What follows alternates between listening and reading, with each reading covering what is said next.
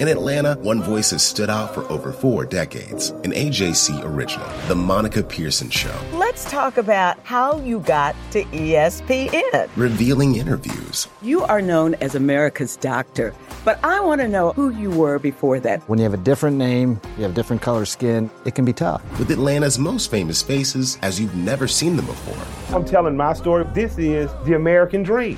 The Monica Pearson Show, streaming now on AJC.com. The AJC's trusted veteran political voices, Greg Bluestein, Patricia Murphy, Tia Mitchell, and Bill Nygut, are the essential source for Georgia politics. The Atlanta Journal-Constitution's Politically Georgia. Sign up for the newsletter, download the podcast, subscribe to the AJC.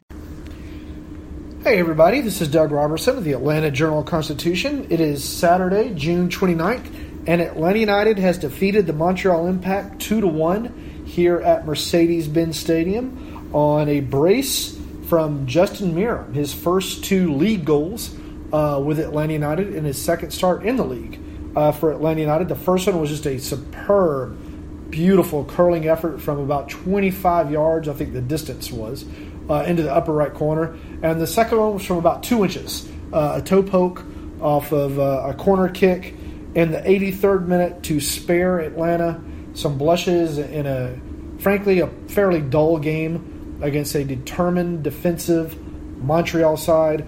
Montreal's goal was scored by Diallo, who really had not much to do with it other than was standing in the way when the ball hit his hip and bounced into the goal. He didn't get a handball on it. I'll give him credit for that. No, he didn't, but he didn't do a whole lot else. That voice you heard, as always, was my good friend Jason Longshore of 92.9 FM and SoccerDownHere.net. Before we get Jason's thoughts, I want to remind you can find me on Twitter at Doug Robertson AJC and on Facebook at Atlanta United News Now. Well, Jason, we knew this was going to be a bunkered Montreal team, a very defensive Montreal team. I'm not sure we expected just one shot on goal from the Impact in this game. Yeah, it was so hard to predict coming into it because we've watched Montreal over this last...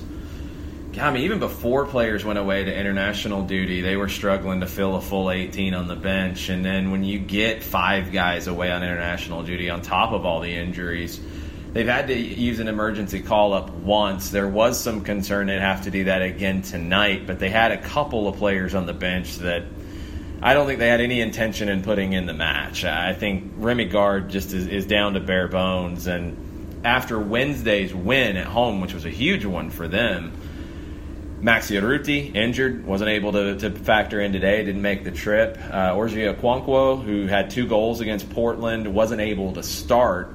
That hurt them a lot. They didn't really have a striker. Anthony Jackson-Hamel unable to give you 90 minutes. So it's Harry Navilo up top, who started 5 games this season, none of them as a number 9. So it's piecemeal. You know they're going to sit back because that's what they did with Portland as well. It's 3 center backs, it's 2 wing backs. It can turn into a line of 5. What they did today was Taider and Chouanier dropped in on either side of the 2 central midfielders to make it a 5-4-1. And I think that the different wrinkle from what we saw from them last season when they did that here, and that was another time where Remy Gard didn't have a full complement of players. He was basically like finding center backs and piecing them together with duct tape in that one. What they did here tonight was they compressed the field really well. They'd play all 9, sometimes 10 of their field players in about a 20-yard strip. And they moved it. At times it was deep, but at times it was actually in the middle third. And Atlanta had to adjust to those situations. The spaces were very tight tonight, and it took Atlanta some time to break that down. Yeah, the talking points from the game were, of course, Justin Meram, his 2 goals, Flo Pogba getting a start at left back. I'm not sure how frequently we'll see Flo Pogba at left back. I think it will depend upon the opponent.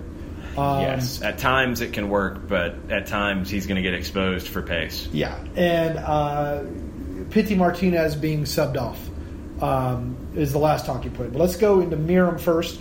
The first goal was assisted by Pity Martinez. I thought it was an odd assist because Meram took several dribbles before he took the shot, but Pity got the assist. But the more important thing Pity did was he ran through and created the space for Meram to come into to get his shot off. But overall, what did you make of Merrim's performance tonight? It was a good performance from him. It looked like a confident performance. And if there's anything you've been looking at with Justin Merrim over the last season and a half, it's been that lack of confidence.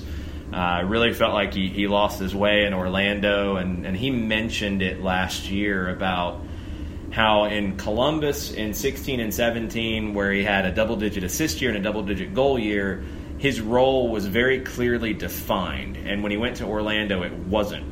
And that affected him. Not even getting into the fan side of it, that affected him on the field. When he went back to Columbus, you're in midseason. This season is a different manager. We haven't seen the Justin Merrim of 2017 since the end of that season. We saw it tonight. And we saw a player who can beat people on the dribble, can create opportunities for others, and can score himself. And his first goal in an Atlanta United shirt in an MLS match, amazing goal. An amazing goal that Atlanta needed. And then he gets more of a workmanlike goal at the end. Breck Shea keeping a play alive, slots it across, and Merrim smashes it home. Just an overall strong performance from Justin Merrim tonight. Yep, Flo Pogba at left back. I've tweeted this out, so I'm going to say it on the podcast too. I've been saying all season, I don't think Pogba is a left back. I don't think he runs like a left back. I don't think he has the dribbling skills in this system to be a left back. But he got the start tonight. He did beat a guy one time and put in a cross. Mm-hmm. He was solid defensively. Yeah, he was. I'm not sure how often we'll see him at left back. But it was a good performance tonight. And saying all that, I think Pogba is a tremendous center back for Atlanta United. I think he's a quality player. I just don't think he's a left back. I think Florentin Pogba's a great piece with this team. I don't think he's a starter with this team on a regular basis because he's not beating out any of your top three center backs with Robinson, with Gonzalez Perez, and with Parkhurst right now. I think if anything goes down, those are your three that you're going to turn to. I think Pogba can give you minutes at center back. He can give you minutes off the bench. And now we've learned that, hey, against certain opponents, he can give you minutes at left back. We've seen Parkhurst play on the outside, and Parkhurst is not the outside back that Frank de Boer would want when he draws it up. But he's a guy who can play that position. A lot of it for Parkhurst is down to his intelligence. Mm-hmm. Pogba, it's down to his left foot, which is outstanding. His passing with his left foot, especially long range, is outstanding. He generally has one or two passes in a match that just blow your mind. But tonight, his positioning was pretty good. He knew when he could go, and he knew when he needed to stay. I thought he played a very... I think the word of the post-game from Frank de Boer was disciplined, talking about the team. I thought Florentin Pogba played a very disciplined match tonight. Yeah, he rarely had people getting in behind him. And I laughed a couple of times because Montreal players would go in and try to tackle him, try to body him off the ball. And it was like my 10-year-old little girl running into me. Well, they called a foul on him at one point, and I said that the only reason they called that foul is Florentin Pogba is a very large man, and the Montreal player just bounced off of him. Yeah, no, he had a good performance. I don't think you'll see him in Chicago starting. I think he'll be in the 18. I think he will. But I don't think you'll see him starting. And that's okay. And the last talking point was Pitti. He got the assist on the Merrim goal. He made the run to create the space. But then things kind of started to just be what they've been a lot of times this season. There was a stretch, and Frank talked about this. I tweeted it out because we hadn't had a chance to talk to Frank. There was a stretch in the second half. He just quit running on a pass from Vasquez that I thought was a good pass into space.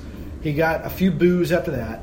Then he gave away the ball twice. Mm-hmm. He took a poor corner kick that didn't beat the first man, got the ball back, put the cross right to the goalkeeper. The corner kick and the cross, I don't have any problem with. Sometimes. They're not running out the Vasquez pass. We've seen that before. I do have a little bit of a problem with that. The giveaways are what set Frank off and said they are dangerous. That's why I had to take him off the field. Well, you have to be clear, too, because there's a couple things. The ball from Vasquez was overhit, and Pitti could have chased it. I don't think he's getting it from our angle. I don't think he was getting it at all. He gave up on it really quick, and with where I think I don't know how large of a portion of the fan base, but a significant portion of the fan base, enough to where you could hear it, is right now, that they're going to react to that. The giveaways, specifically when you've got numbers forward. Right. And that is a big talking point for a team that wants to play this way. When I saw a lot of people talking about Atlanta United playing too slow, and that's been a common theme this season that people have said. When you're playing up against a team like Montreal and you do pin them back, you can't just run at them as fast as you can, because then you get exposed. Now, you get exposed as well when you are patient and you bring players forward to try to create mismatches, and then you turn it over. And that was what started to happen in the 5-10 minutes before Pitti was substituted. He was turning the ball over in really bad spots, and the team was exposed. And you can't have that. And all of that combined, the scuffed corner, things like that, you wonder, and I thought Frank, was fair in his assessment of it. Is he tired? Is he gassed from playing on Wednesday night? Is he tired at this point? Whatever, it's hurting the team because the team's exposed with players getting forward. You have to get those players forward to break down Montreal at that stage, so you can't risk it. And you have to get him off. And it was the right call at that time. I think it was the right time to substitute him. I wouldn't have done it at halftime, as I've seen some people say. He had a solid first half. It wasn't outstanding, but it wasn't bad. He created a couple of chances. He had the assist. He was moving. Second half, he wasn't the same player. Right. And I thought to Pitti's credit, he only took one, what I thought, poor shot. Because I've been critical of that. When he doesn't do it, I'm going to say he didn't do it. And that was a shot early in the first half from a tight angle. It was, again, from way outside, not way outside, but outside the penalty box. Really had no chance of going in.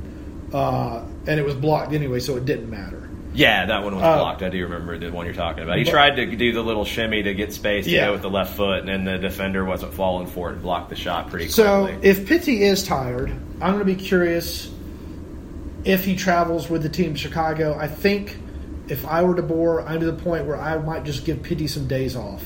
Just mental relaxation. Just go and get yourself in order, and that's fine. I mean, players need that. It's not a criticism of Pitti. It's more just you need some time off sometimes. I'm a little surprised that Joseph Martinez is going to come back to the team on Wednesday, because whereas the other players did get some time off in the international break, Joseph has not. He's gone full blast from Atlanta United to Venezuela, eliminated Friday. He's training with the team on Sunday, and he's going to be in Chicago on Wednesday. Joseph's a different animal, though. I mean, I think we know that, too. And he didn't play a lot with Venezuela. So you're still training. You're still traveling. All that takes a toll. It does. The good thing is you're not getting those games, and you're training in a tournament like that, especially as you've gotten to this stage of it for Venezuela, the Copa America. It's not intense. It's more tactical. It's more specific situations. So I think if Joseph is here, you couldn't keep him off the field. He's just that kind of guy. He'll give a lift. He'll bring a lift. I don't think he starts on Wednesday. I'd be surprised at that case. I think you'd love to see him get 30 minutes and have him sharp and ready to go for Sunday.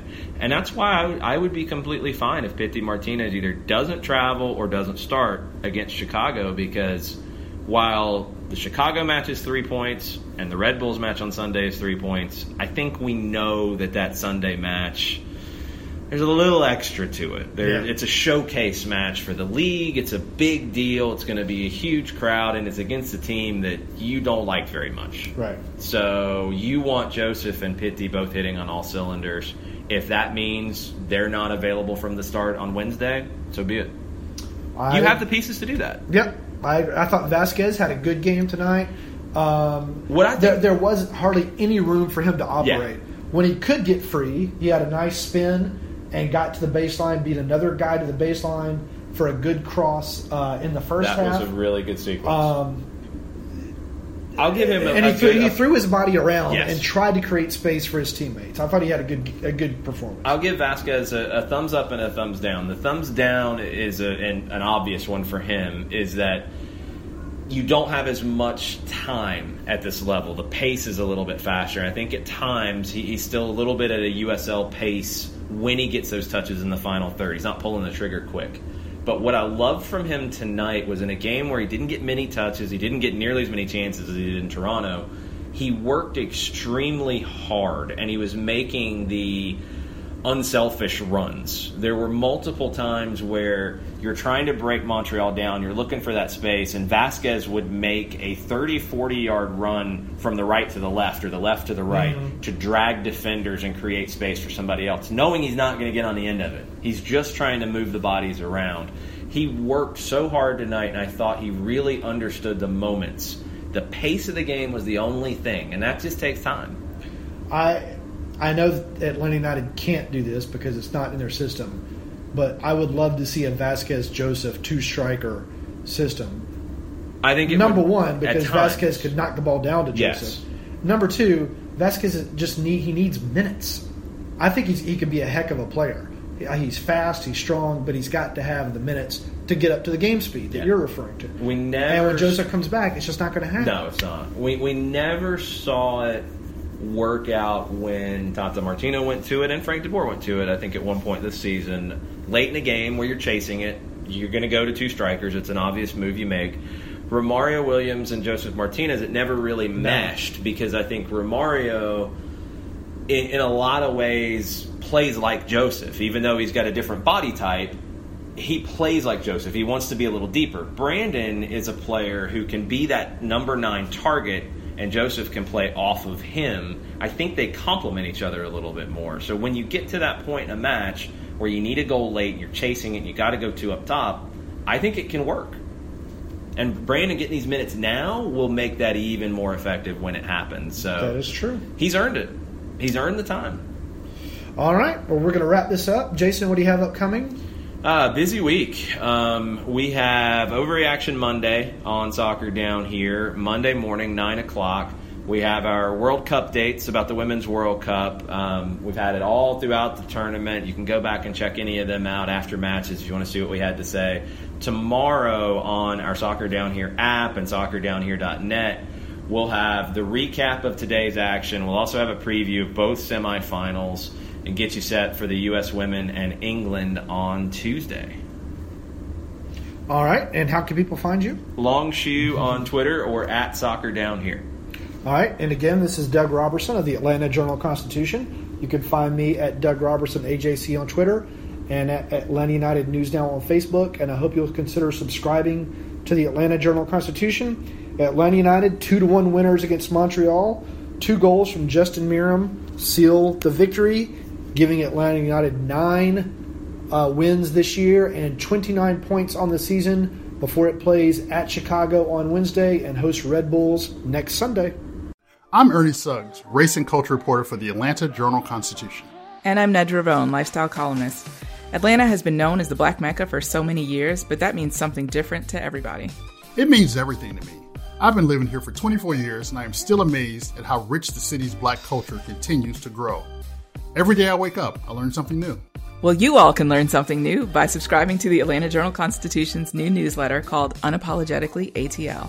It's all about the people, the events, and the entertainment happening in Metro Atlanta that black people might want to know about. Like historically black colleges and universities.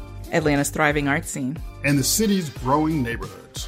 Wherever you live, we want to hear from you. We want to hear what issues are important to you. So subscribe today at www.ajc.com/unapologeticallyATL. Only from the Atlanta Journal-Constitution.